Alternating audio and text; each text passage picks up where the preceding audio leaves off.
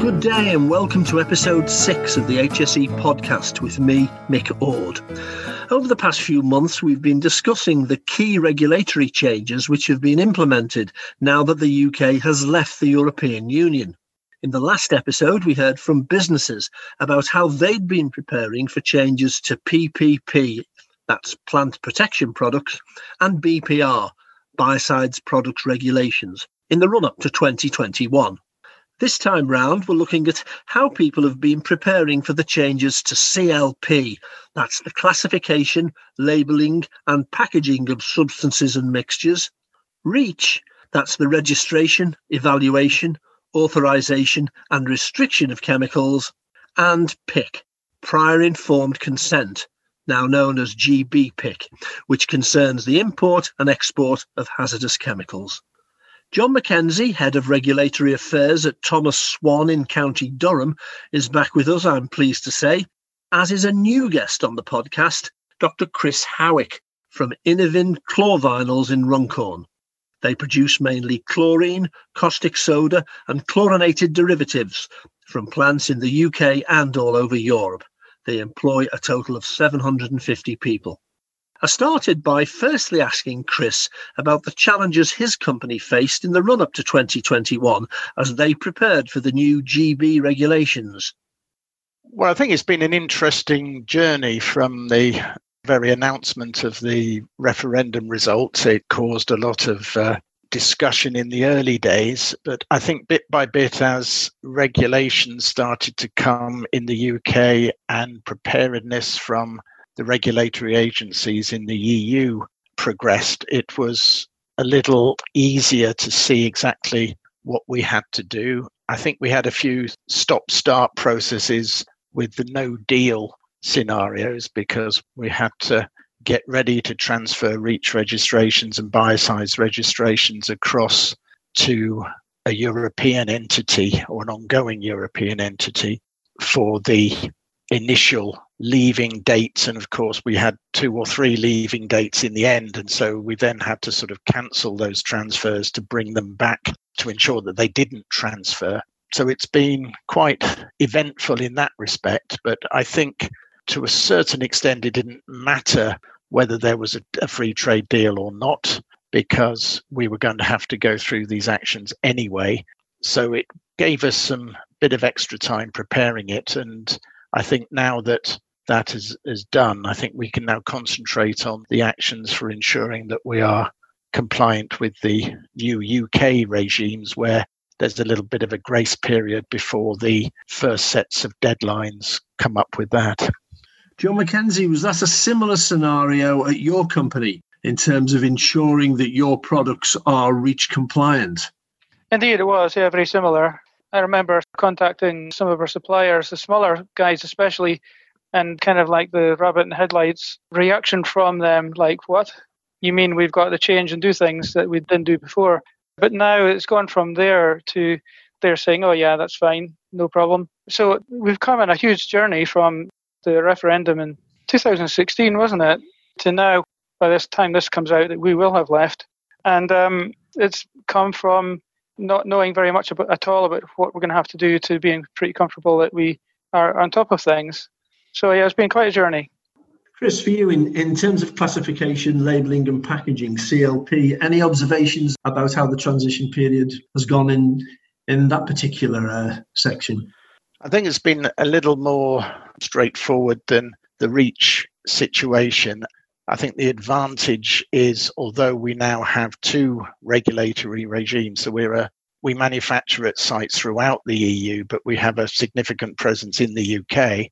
And so as far as the UK manufacturing assets is concerned, we now have sort of 2 regulatory regimes, one in the UK and one in the EU. The advantage is, of course, we start with the same situation for classification and labelling, because clearly on the 31st of December 2020, the UK had the European CLP regulation, and this now transfers to the UK one. Remains to be seen whether there is differentiation and whether it happens and then to what extent it happens. But there are some subtleties in that clearly when we supply companies in the EU from our UK site, those companies often become the importer. And so they carry some additional responsibilities by importing material from outside of the EU into the EU. And it works the other way around as well. So if we import from one of our sites on the continent, we now have to ensure that there's reference to the UK, or I should say GB classification regulation there as well. And as I say, at the moment, we start with the same classifications. So it's a technical or an administrative task, but we just need to see how that develops in the future, of whether the UK will deviate from have a different opinion on a case-by-case or chemical-by-chemical basis. And how did you know that the various actions you've described were required? Where did you go for that information? Well, we're very sort of fortunate. We play an active role in the Chemical Industries Association and also on the polymer side from the British Plastics Federation. So we're active in those two trade associations for the chemicals and polymer side of our business. They've both been a very good source of information, so the regular meetings and organisation of webinars with input from the UK regulators. On the European side actions, there has been some good detailed guidance documents on the European Chemicals Agency website, as well of the change in obligations for companies and the particular guidance of how you had to navigate through the what's termed REACH IT, which is the agency's submission portal for chemicals, as well of what the obligations for companies were for that. That's particularly on the REACH side rather than the CLP side. And then, of course, we did get the statutory instruments, which, of course, are phenomenally difficult to read because they refer to the original European legislation. They only really highlight what changes by making them a UK regulation. I think companies, particularly on the continent, that found the UK statutory instrument thinking they were going to find how they had to comply, and it's very, very difficult to read, even if English is your first language. So I think it's the guidance that goes with it now, and certainly the government websites now got a lot more information on. And the HSE and DEFRA have done some very good road shows over the last 2 or 3 years that have been very informative. And I think recordings of those are still available on the internet if companies want to catch up with those. So those were particularly useful, and I'd say a lot more informative in the early stages than the initial guidance. But certainly we've now got some good documents from the UK regulators as well. What about the situation in terms of the export and import of hazardous chemicals, PIC? The primary form consent side is taken us a little longer to set the systems up because we weren't sure exactly how the UK was going to do it. But with materials transferring between our sites in the EU and our UK sites and vice versa, of course, what would just be a seamless transportation before the end of the transition period now has to be licensed, and because the UK is now out. So we did have to essentially apply for licenses before the end of the transition period in order to ensure that we had the necessary licenses for export. ECHA, European Chemicals Agency, work on a 35-day lead time for PIC applications. So those all had to be submitted well in time for the end of the year to ensure that they were in place. Going the other way, the UK system is more based on seeking permission and authorization via email. The UK has a system which is fit for purpose because of the sort of smaller size of the market. I don't think it's gone for this extensive IT system that there is on the European side. But I think we'll see how that goes, and the HSE and the competent authorities in the UK, I think, will keep that under review of whether it needs to be expanded. But again, we had to set those up to be ready for the exports to go in January. So we're confident that things are in place, and we'll review it as the new year progresses. John, PIC doesn't necessarily apply to you, does it? But what about CLP and REACH? Have you got anything to add? In terms of preparations that we've made, do you mean? Yes, yeah. Yeah, well, what we've had to do is technically we're a medium-sized enterprise, an SME. We don't have any footprint in the EU. We don't have an office or another site. So what we had to do was to set up a relationship with what's called an only representative, or OR for short, in the EU. So we've done that with a German company, it's a consultants again. And what's going to have to happen is we transfer our REACH registrations to them first, and they then accept them in the new year, and that'll be our registrations transferred into the EU. And then we'll have to grandfather, and that's called, we grandfather those into the UK system. So what we'll end up with is REACH registrations in the UK and the EU. Of course, we only need those in the EU for chemicals that we supply, our products we supply into the EU. But we'll end up with 2 sets of registrations instead of 1. And also potentially 2 sets of costs instead of 1, because every time you set up a REACH registration, you have to buy into the dossier of data that exists. And it can be very expensive, tens of thousands, sometimes hundreds of thousands of pounds or euros. So we potentially will have to pay twice. Now, I don't expect that our costs are going to be doubled, but they will be significantly greater than they were before. I was just going to ask you, John, whether you think that situation is replicated among other businesses of a similar size to yours. I'm sure it will be. I mean, Chris can comment on this as well, but I'm sure that every single chemical company that wants to supply into the EU will have increased costs because of the fact that we're having to deal in 2 jurisdictions now, the UK and the EU. Chris, do you just want to add to what John said there? Yes, I think there clearly will be increased costs on what's termed the sweat equity side, which is the amount of time and effort that companies have to put into actually doing all the administrative work and submission of dossiers, etc. I think industry is generally trying to come up with a pragmatic solution on the data sharing issues, but companies set up consortia between themselves to initially develop the EU REACH dossier, and that was all based on sharing, and each company in the same volume band, essentially paying the same amount of money. We're hoping that some pragmatism will come out of that with their approach to granting data access to UK companies registering for UK REACH, but it will be a sort of consortium by consortium approach. Some companies may take a different view, but clearly companies may have to pay for data access, whereas at the moment they don't have to. And I think the most significant change by the introduction of the UK system is companies that are today buying from suppliers in the EU sort of change from being a downstream user in the EU system to an importer in the UK system. So as a downstream user in the EU system, there's no obligation to register, but as an importer, there is an obligation to register if your supplier hasn't registered or isn't going to register. So I think that still remains something of an unknown situation. We don't know how many companies will be caught by that, and we just need to see how many EU manufacturers are prepared to register their substances on the UK market and under the UK system.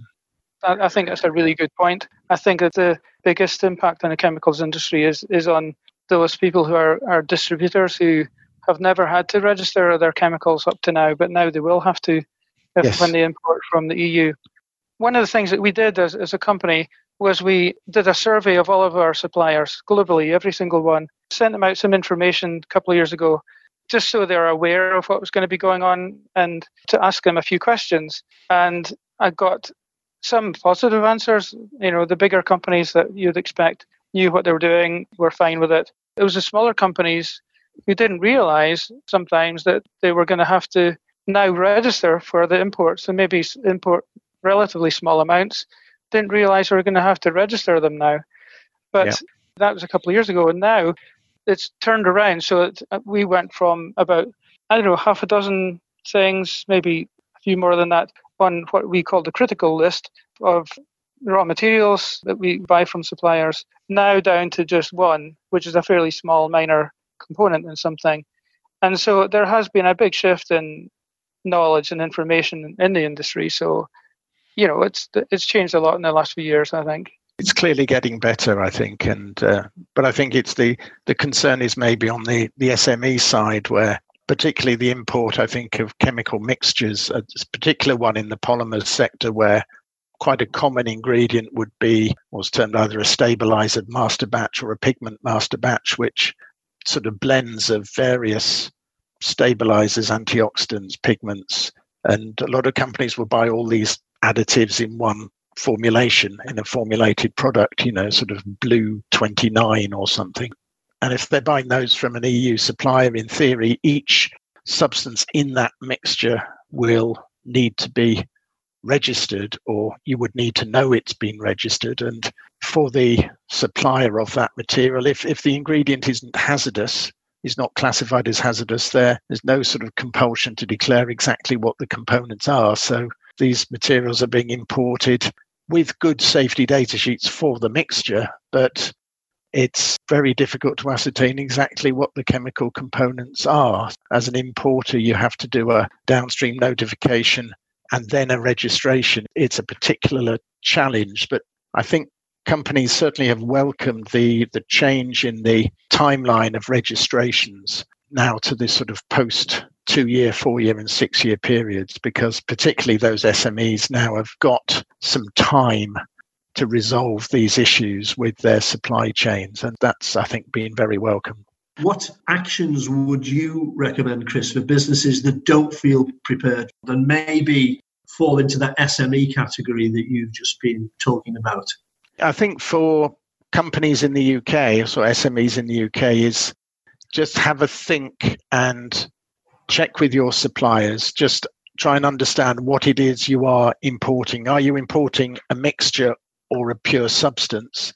And the most important question, probably, I think, that you would need to know ideally in advance of the 27th of October, but certainly by the 27th of October, is whether your supplier is registering that, or is somewhere up the supply chain, are the substances in that mixture, or is that substance going to be notified and registered under the UK system? So there is a deadline for notifications for those importers by the 27th of October 2021. That's not a registration, but it's a notification. And ideally, check with your suppliers before then that you know that you don't have the registration obligation. It's all being taken care of further up the supply chain. I think that's the first, probably perhaps the most important aspect, and just engage with your supply chain. Just say, what are you preparing to do? Is the substance grandfathered into UK REACH, or if not, is it going to be notified and registered under UK REACH either by your supplier or your supplier's supplier? Just ensure that information is flowing up and down the supply chains. John, have you got anything to add to that? No, that's really well covered by Chris. If anything, I would say check with your trade bodies, get some advice from them, see what they say. They'll no doubt have information ready to send to you if you need. And check the gov.uk website, because they've got really good checklists, fairly rough and ready, but they're really good to point you in the right direction. Of course, the HSE website has got good information in it as well.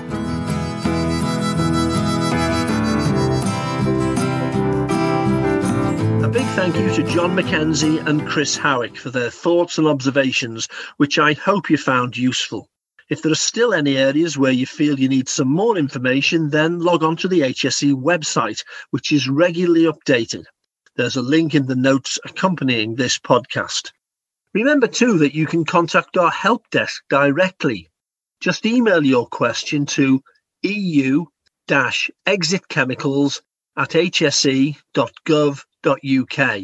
I'll give you that email address again, eu-exitchemicals@hse.gov.uk, and we'll respond as soon as possible. Again, the email is in the notes that come with the podcast.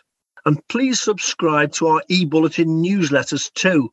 You do this by popping your email address into the subscription boxes, which you'll find on the HSE website. We'll keep you informed of news and updates as they affect the chemicals industry. So, many thanks for joining us. Good luck with your business for this year. From me, Mick Ord, and the rest of the team. It's goodbye until next time.